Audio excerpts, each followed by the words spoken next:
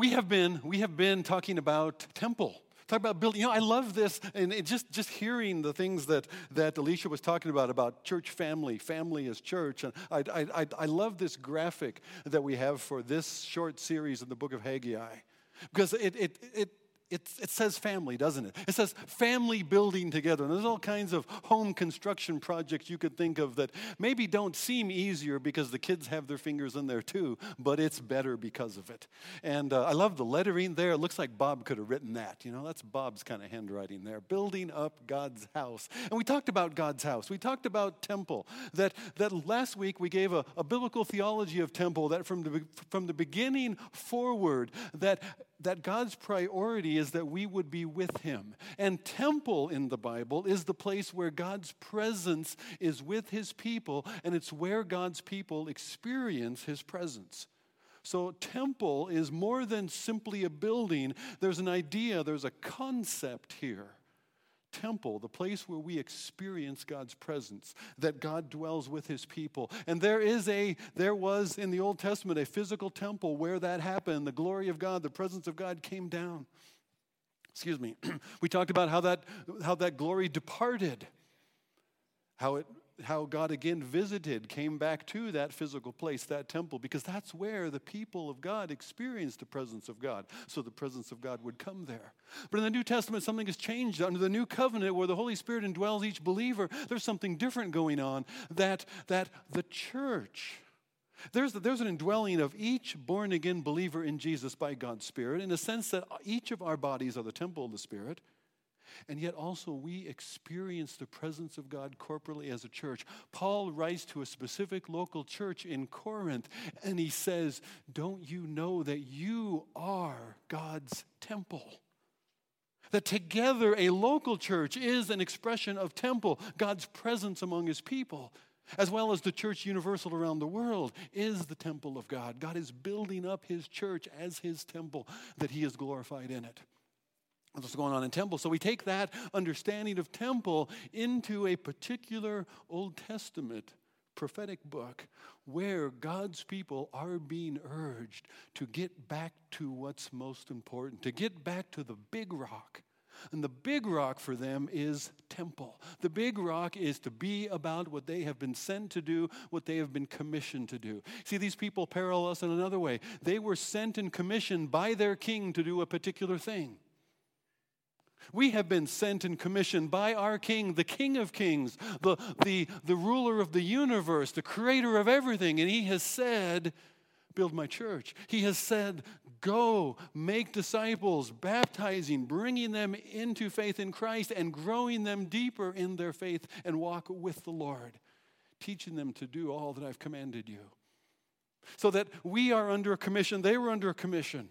And so the background of the book of Haggai, the people following the Babylonian captivity, they have been returned by King Cyrus. King Cyrus, the Persian king who conquers Babylon, ends the Babylonian Empire. Now it's the empire of the Medes and the Persians, and it's even bigger. And he comes to a place where he says, I want these Jewish people to return to their land, to return to their city where was their temple, and to rebuild it so there they could offer offerings and they could make prayers on my behalf for God's blessing on me and on my kingdom. So he sends them back that they would build God's temple, that they would pray for him. It's fascinating. Fascinating reality that God is so working in the kingdoms of men. The heart of the king is in the hand of the Lord. He turns it whichever way he will. Our God is sovereign over the affairs of this world. They're under commission. Now imagine another parallel maybe between us and these people in the book of Haggai. Imagine, if you will, that you've had a covenant relationship with God in Christ. And yet, along the way, you've wandered, you've gone your own way, you've done your own things, and you realize that in life, you've paid some consequences for that. Some things have unraveled, some things have gone wrongly, and you know what it is to experience what Hebrews 12 says, that those whom the Lord loves, he does discipline. That God doesn't necessarily discipline and chasten and bring back by correction those who aren't his children, but those who are his children, he does. And perhaps along the way you've experienced some of that. And God did what he must do in order to get your attention. And you've been returned back into that place of walking in obedience with him.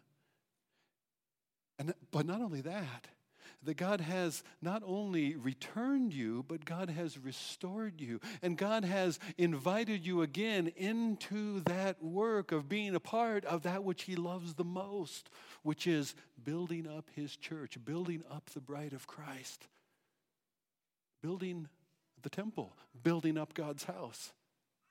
And that's all of our story to one level or another. I don't know what the wandering looks like. I don't know what the return looks like. But the fact that God has commissioned us the same way that Cyrus commissioned them to be about building, to be about building up his temple. If we can call the church, as Paul does in Ephesians and Corinthians, if we can call the church God's temple. And so now the book of Haggai is a unique prophetic book. First of all, it's the second shortest. Whew. It's only 2 chapters.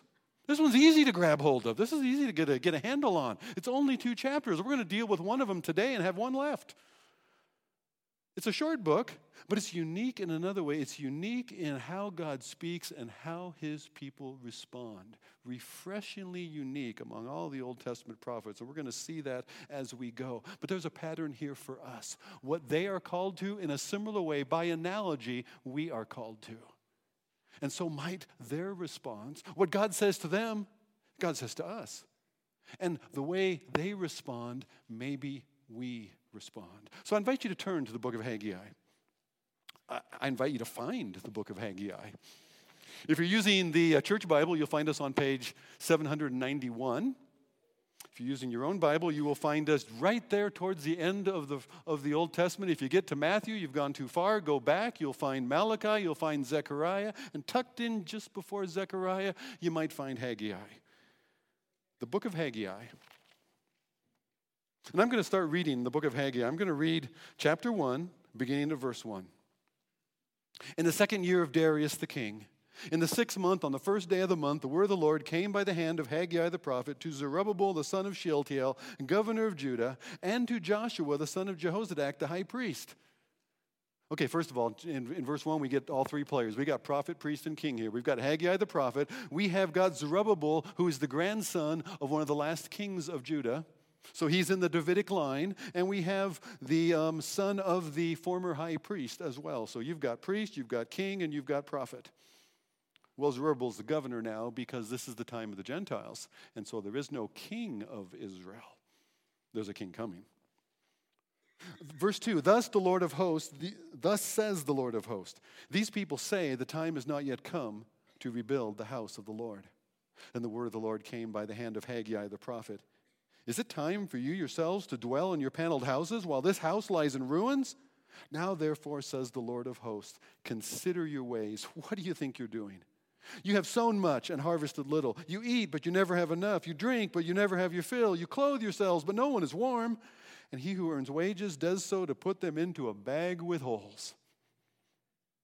Thus says the Lord of hosts, consider your ways. What do you think you're doing? Go up to the hills, bring wood, build the house that I may take pleasure in it and that I may be glorified, says the Lord. You looked for much, and behold, it came to little. And when you brought it home, I blew it away. Why? Declares the Lord of hosts, because of my house that lies in ruins, while each of you busies himself with his own house. Therefore, the heavens above you have withheld the dew, and the earth has withheld its produce. And I have called for the drought on the land and the hills and on the grain and the new wine, the oil on which the ground brings forth, on man and beast and on all their labors. So then Zerubbabel, the son of Shealtiel, and Joshua, the son of Jehozadak, the high priest, who with all the remnant of the people obeyed the voice of the Lord their God and the words of Haggai the prophet as the Lord their God had sent him. And the people feared the Lord. Then Haggai, the messenger of the Lord, spoke to the people with the Lord's message, I am with you, declares the Lord. And the Lord stirred up the spirit of Zerubbabel, the son of Shealtiel, governor of Judah, and the spirit of Joshua, the son of Jehozadak, the high priest, and the spirit of all the remnant of the people. And they came and they worked on the house of the Lord of hosts, their God, on the 24th day of the month, in the 6th month, the 2nd year of Darius the king. This is real events in real time, not unlike real events in real life in our time. A particular day, a particular people, a particular work that he set before us. Let's pray. Father, we would ask that out of this very particular time and moment, a historical moment in the life of your people, in the building of your temple, Father, would you have something here that would instruct us? Would you, as you spoke through Haggai, your messenger, then, Father, would you speak to us as well through this same messenger? Father, would you use his words again? As you stirred up your people then, Father, would you stir up your people here? Let us have ears that would hear as well, that we might give ourselves, that your Spirit would stir in us, Lord, to be about that which you've set before us, that you might be pleased, that you might be glorified. This we pray in Jesus' name. Amen. So he says, God says to his people, he comes, and the main thrust is this: what are you doing? What are you thinking? Consider your ways. These people are saying, he says, these people are saying, now's not the time to build. They were sent to build. They were mandated by King Cyrus. In Ezra chapter 1, Cyrus not only sends them to build his temple, he gives them all the resources they need. He sends with them gold. He sends with them silver. He mandates that the others who are living in the land, those who are under his authority, need to provide the resources that are needed. There's going to be cedars from Lebanon and so on, and everything is there. It's time to build. Cyrus said it's time to build, but the people said, it's not time to build. Cyrus says it's time to build because God told Cyrus it's time to build. That Cyrus is God's anointed, God's chosen one. God is working through Cyrus. God says it's time to build. The people said, it's not time to build. Doesn't seem like it's time to build. Why would they say that? Where does that come from? Ezra chapter 4 gives us, they take a start. They get going, but the work begins to fall off pretty quickly. And Ezra chapter 4 tells us why. In Ezra chapter 4, they find that there's other people in the land when they arrive there. They arrive 50,000 strong. A whole large caravan comes rolling into town, and they are ready to go, and they're pumped, and they're excited. 70 years, and we are back. 70 years from the first captive's departure, now we are back. And they're excited. Well, they should be excited. God is at work here. God is on the move, and we're part of it. And yet, these other people come along and say, hey, what you guys do? I mean, 50,000 people, that attracts some attention, right? So they come along and they say, hey, what you doing? Well, we are building a temple to the Lord our God as we have been commanded so that we might worship him here and pray. Oh, sounds great. We know about temples. We know about gods. You know, we've done temples and gods before. We'll help. We'll join in. They said, no. This is what God has given us to do. This is what the king has said for us to do, that we will worship God according to his law so that we might make prayers for the king. This is our work, not your work. Oh, well, you're going to be so exclusive, huh? You're going to be like, this is your way or no way, huh? Well, we'll see about that. Don't you know we're all about inclusion around here? We're all about tolerance, except for your No. That's not going to fly. And the people in the land opposed. They hindered. They got in the way. And verses 4 and 5 say, the people of the land discouraged the people of Judah and made them afraid to build, similar to what they do to Nehemiah when Nehemiah comes along much later and is going to rebuild the walls. People of the land discouraged the people of Judah, made them afraid to build, and bribed counselors against them to frustrate their purpose all the days of Cyrus, the king of Persia, even until the reign of Darius, king of Persia. You know what they did? They hired lawyers. They filed lawsuits.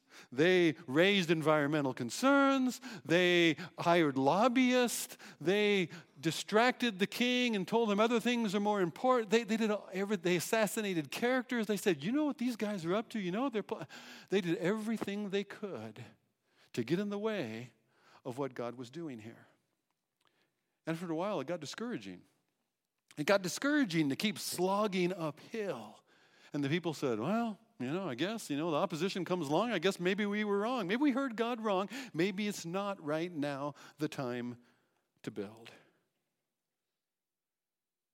well, we got to do something. I mean, we got to put houses over our heads and those kind of things. Well, we got this cedar. We got this nice wood. I guess we could use that to build ourselves some paneled houses. I mean, it's just sitting here. We're not going to be able to build the temple right now. Opposition comes along, but there'll be less opposition you will find if you take the resources that you have and you use those for your own needs. Try this out.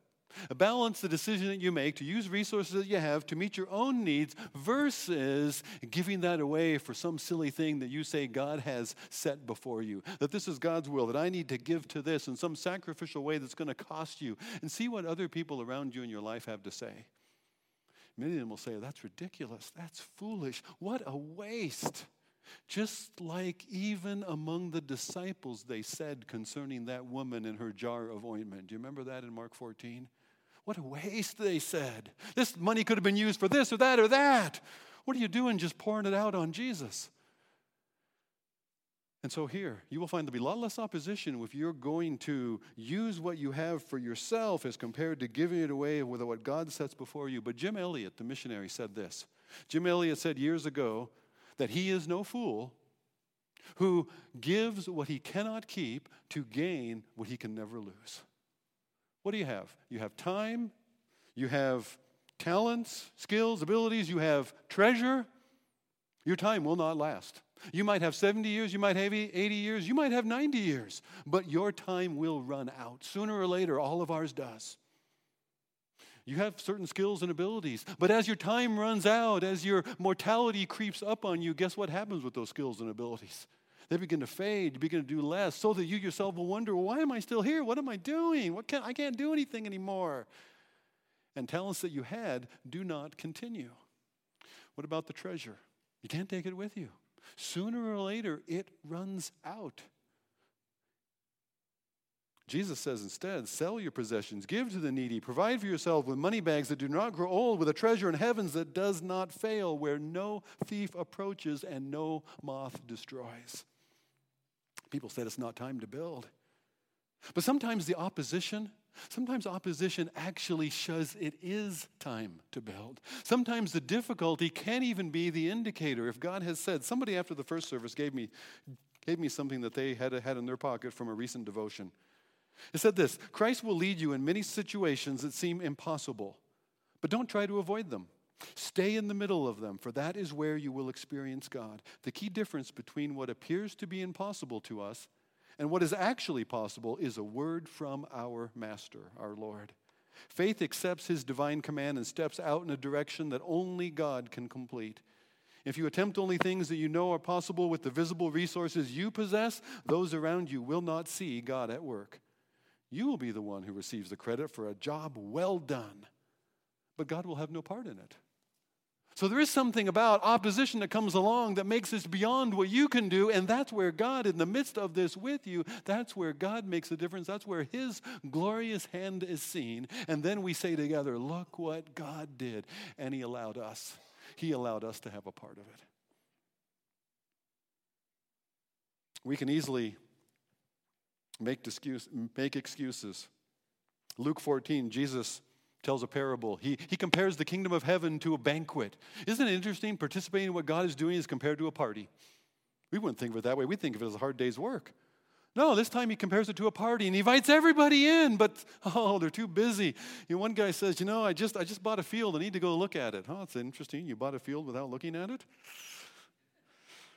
Well, no, he probably just means now he needs to go tend it and plow it and plant it and all of those things. There's much to do, Somebody else says, I just bought 5 yoke of oxen. I mean, this is a big business. What do you do with 5 yoke of oxen? Anybody? I don't know what I would do. If you had 5 yoke of oxen in that day, it's like having 5 tractors, or it's having five semi-tractors that are going to pull trailers. This is going to be used. He's going to join the caravans. He's going to start moving goods from this place to that place and making money off it. Or he's going to hire his oxen out to plow other people's fields and stuff. This is a business investment that's going to need his time and entanglement. So I'm too busy right now. I can't make the banquet. Sorry, King. I've got these oxen. I've got my business to look after. Another man says, I just took a wife.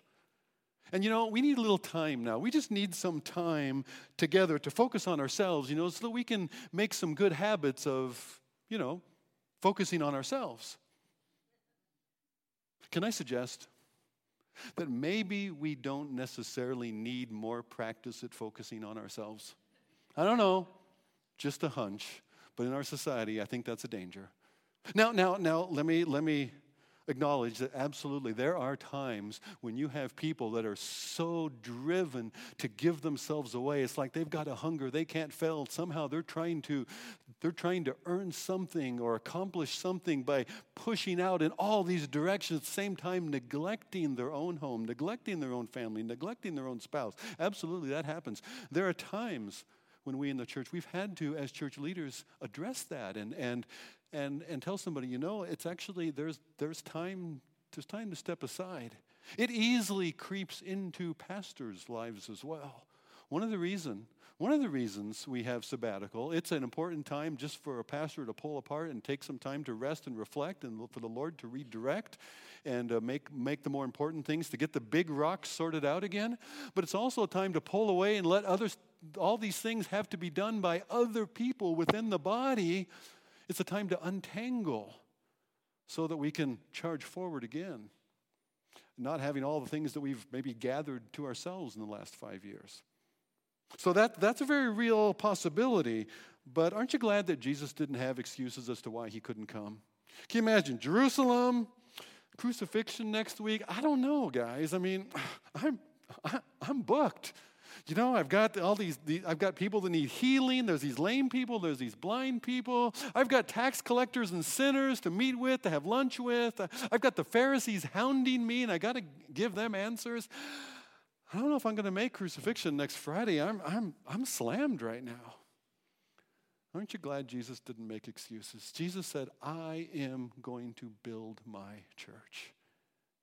And it's going to take everything he had to pull that off. And that's exactly what he gave. Everything he had. Verse 6 is ironic in its contrast of the things that we do and busy ourselves about and what good that it gets us. You've sown much, harvested little. You eat, you don't have enough. You drink, but your thirst is not quenched. You clothe yourself and no one is warm. And he who earns wages does so to put them into a bag with holes. Isaiah 55 says, why do you spend your money on that which is not bread? You labor for that which does not satisfy. God says, listen to me. Eat what is good. Delight yourself in rich food. The rich food is listening to him. Incline your ear. Come to me. Hear that your soul may live. We want to live in God's life, and we find out where that is. We find out how we do that, how we direct our life into his life and with his life by hearing his word and responding in faith.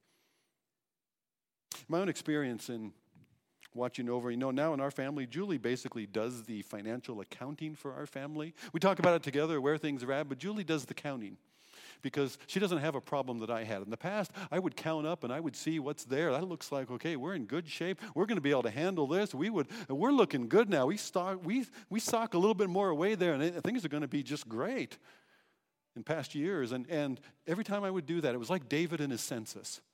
Every time I would carefully count and see, look at the resources that we've stacked up here, just about the time I would have all that laid out, wham, the transmission goes out. Or something else happens. You been there? And all of a sudden, the resources that I thought I had, I don't have anymore. And God pulls some of them back into something. It's a purse with holes. Because when I'm relying on the resources that I've got, I'm relying on the wrong thing. And that's futility rather than faith. Verses 9 to 11 have the same kind of thing. These covenant consequences. There's no dew, there's no rain, there's no veggies or grain. There's no fruitfulness in the fields or in their own families. And the reason for that is these are the covenant consequences of wandering away into their own things instead of being busy about the commission that God has given them. What God has said before them very clearly, very plainly, it's time to build my temple. And they're building their own houses. They're farming their own fields. There are many other good things to be doing. That's not the thing. That's not the big rock that God has given them to do. And that's what's going on here. Therefore, He says, why? Why is this going on? Why these covenant consequences that show that you are still my people in covenant with me? God's discipline shows that they still belong to him. And yet they're not experiencing his blessing because searching for success and security anywhere else other than God is futility, not security. It cannot satisfy. He says, why is this happening? Because my house is in ruins while each of you busies himself with his own house. Nothing wrong with looking after your own house, except when it's at the expense of what God has set before you to do. Put the big rock in first. There's a thing leaders talk about called the tyranny of the urgent, right? Where the urgent things that seem very, very important in the moment easily crowd out those things that are clearly the most important things that must be done. And sometimes urgent things have to be left. The fire has to be left burning sometimes in order that the important thing is not neglected in the process. I had somebody tell me a long time ago, you make the Lord's business your business, and he will make your business his business. That's the freedom of faith. That's the when I can give myself away to this or that, not worrying about the future because I know that God's got my back.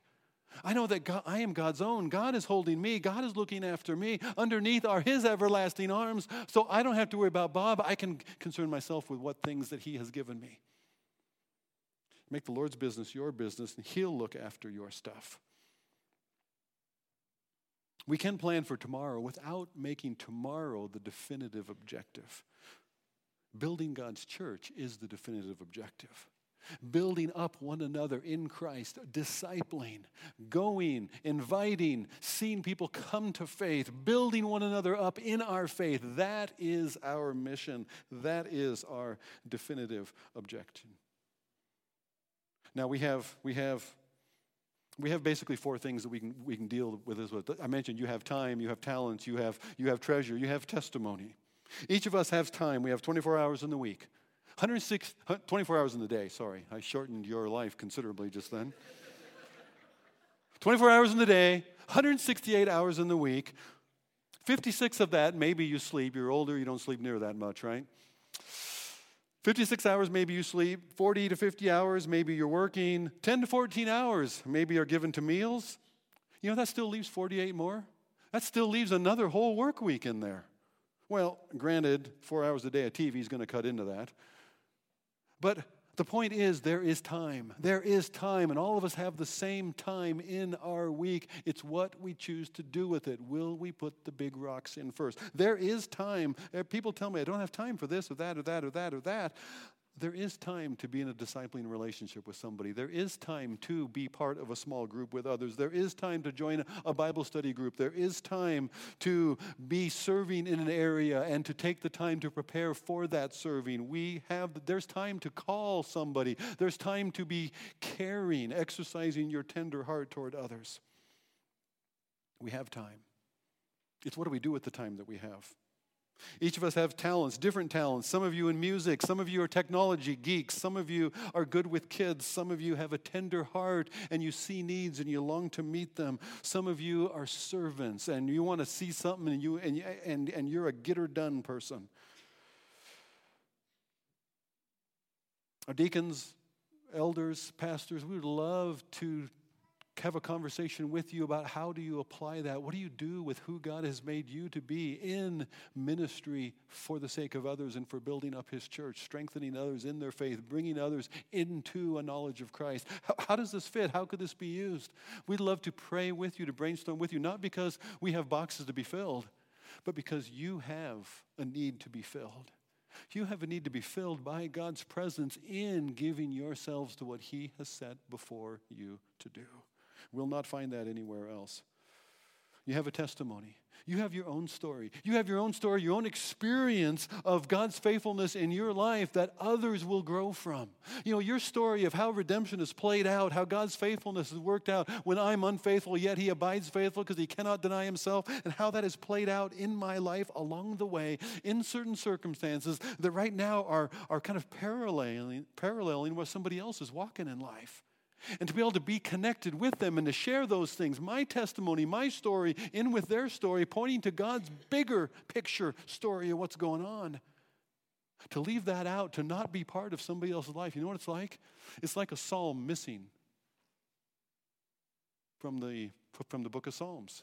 Your story is one of those psalms, and now it's missing. It's like hymns that are missing out of our hymn book. They're just not there. They're just not part of our celebration of God's grace because that testimony isn't a part of the body growing together.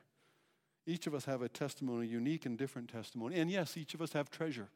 We have resources that God has put into our hands, but He has made us stewards, not owners. We give toward a purpose, not out from a surplus. When we're giving because we trust God. I trust God. A, He's meeting my needs. B, this is His will. This is His work. Then when I give in that basis, because I trust in faith, my giving is now worship. My giving is not obligation. My giving is not meeting up to some standard. My giving has become my act of worship because I trust God. This is His stuff. My job is to direct it into what He wills for us to do. There's always reasons for us to use these cedar boards in our own homes. There's always more to do. And yet, Lord, what would you have me to do? Our joy is going to be found in building with God, in the building that God is doing. To live in, to give out God's life in Christ. You know, I'm amazed. I'm amazed that God invites us into His work. I'm amazed that God invites us into this which He is doing as a father does his young children, just like that picture that's on the front of your bulletin. That's what we're doing together. We are together with our God, with our Father, building God's house, building up His temple. God invites us to join in with Him, so don't be discouraged. Don't be distracted. Come on, let's build. That's what He says in verse 8. Don't be discouraged any longer by these other people in the land and all their antics and all their shenanigans. Don't be discouraged by the opposition that you face. Don't be discouraged that it's a bit of an uphill climb. You know what I found in backpacking and hiking? The steepest hills lead to the most glorious views. Okay? It's hard to get there. But the view when you arrive is worth the climb. The steepest climbs lead to the best views. So don't be afraid of a little opposition along the way. That opposition may indicate that's exactly where God wants to show His mighty hand on your behalf. So don't be discouraged by opposition. Don't be distracted by other things going on. He says in verse 8, go up to the hills, bring wood, and build the house. Well, that's interesting. He provided wood. They've apparently used it elsewhere. He says, go up to the hills. Go up to the Judean hills. He doesn't say go back to Lebanon and get more cedar. He says, go up to the Judean hills and get some of that scrappy wood there and bring that back and you build my temple. You say, oh, man, that's a shame. That wood's not near as nice. That's bushwood compared to these glorious, beautiful cedars of Lebanon. And yet God says, you go. You take the next step. You go and you bring and you build. And what does He say? I will take pleasure in it. Wow. The little thing that I can do, and it isn't much, and yet God will take pleasure in it. My time to meet together with these guys, God takes pleasure in that. Our getting together in this small group week by week, we don't seem to go much of anywhere except to encourage and strengthen each other. God takes pleasure in that building of His temple. The little bit that I would do. I labor over there across in the children's building and nobody knows, nobody notices, and yet God takes pleasure in it. You go and you build, and as little as it seems, do you realize that you have the ability to bring the God of all creation pleasure? Think about that. There's a couple of cute couples out here, and they're sitting there right next to each other, and they have the ability to make each other smile, and yeah, it's so cute, right? You have the ability to bring God joy. Think about that. What we do in response to our Father brings Him joy, that I may take pleasure in what you do. Wow. And not only that, that I may be glorified. God is glorified in the sacrificial following of his people. I don't know just how, and I don't know just where, and I don't know before who, but I can guarantee you this, that there are angels in heaven that have nothing of their own that they can willingly give away for the sake of God's work, that God's work God has put in their hands, and they watch you. And God is glorified when they say, look how much they love him. And the God of heaven is glorified. And the God of heaven is glorified on earth. Look what he does through you and through me. It amazes me that God would say that I will be glorified. And so what do? This is the fun thing about Haggai that's not true of most of the prophets. What do? Zerubbabel and Joshua in verse 12 and all the remnant of the people, all 50,000 of them, they obeyed the voice of the Lord their God. And the words of Haggai the prophet as the Lord their God had sent him, and the people feared the Lord. I want to translate that. People feared the Lord. We think of that as they are afraid of what God's going to do if they don't. That's the wrong way to understand this. Think of they feared the Lord as they took God seriously. How about that? They took God seriously. They said, that's right. That's what we're supposed to be about. That's who we are. That's who he is. Come on, guys, let's go. And they did. They took God seriously, and they joined in. They gathered together. They responded, obeyed the voice of the Lord. And look what God does further. Look at verse 13 now. As they take that next step forward, when we take that next step forward, what happens? Look at verse 13. God, as a follow-up message here. It's part of the same message, part of this first message. God says to his people, I am with you. You're not on your own. I am with you as you take the next step. And God doesn't lay out a 5-year architectural plan here for them. He says, take the next step. And as they take that next step, go up to the hills, get some wood, bring it down, and start building. As they do that little thing, God says, I'm right here with you. We think temple building, right? We know how temples work. You build the temple when it's all done and it's dedicated and there's lots of offerings like Solomon had. Then the glory of God comes down and God's presence is with them. It's not what he says here. His people restored, returned, and into this calling that he has set before them. And he says, you take that step and right there you will experience my presence with you. I am with you. Wait a minute. I said last week that our commission, our Great Commission, is a temple building commission, right? When we are carrying out the Great Commission to go after, to invite in, and to build up, when we are carrying out that Great Commission, we are building God's temple, right? And what did Jesus say? What did the King say to us in the midst of our stepping into his commission? He said, look, I'm with you always to the end of the age. He said the same thing to us as he says to them. Haggai in verse 14, the Lord stirred up the spirit of Zerubbabel, of Joshua, of all the people. Haggai is echoing Philippians 2:12 here. Work out your own salvation. Live out that which God has put into you. Live out that life of God. Why? Because it is God who works in you, Philippians 2:12 said. It is God who is working in you both to will and to do. He stirs up his people and he enables us and strengthens us and provides for us in the work that he's given us. What he's doing here, he's doing now. That's my point. Haggai is not just about building a temple 2,500 years ago, something like that. No, Haggai is about building God's temple today. There's an analogy that we've got to learn from. The danger in our thinking is believing that we are on our own. This would cause us to need to look after ourselves. I've got to guard things. I've got to guard my time. I've got to reserve my resources for my own needs. If I think I'm on my own, if I think it's up to me. But if we know that we are not on our own, if we know that our God is with us, that he stirs us up to his work, and it's our privilege and his delight to join him in it, that he will provide and that he enables for what we need to do, then the obstacles, even the uphill climb, they're not simply a difficult challenge. They're leading to a whole better view. They are a place when our following God and our trusting God become our act of worship of God. In the next year, there is going to be set before us. In the coming months, there's going to be set before us an opportunity. What could we do as a church now concerning our facilities, and particularly the children's facilities, for the next generation of families here at Brush Prairie Church? We're going to have opportunities. We're going to have these things set before us. What should we do?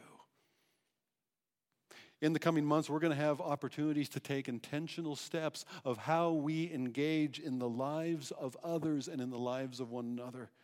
Discipling, helping someone take a next step in faith in Christ, helping someone take a next step in their faith concerning Jesus and in their walk with Him.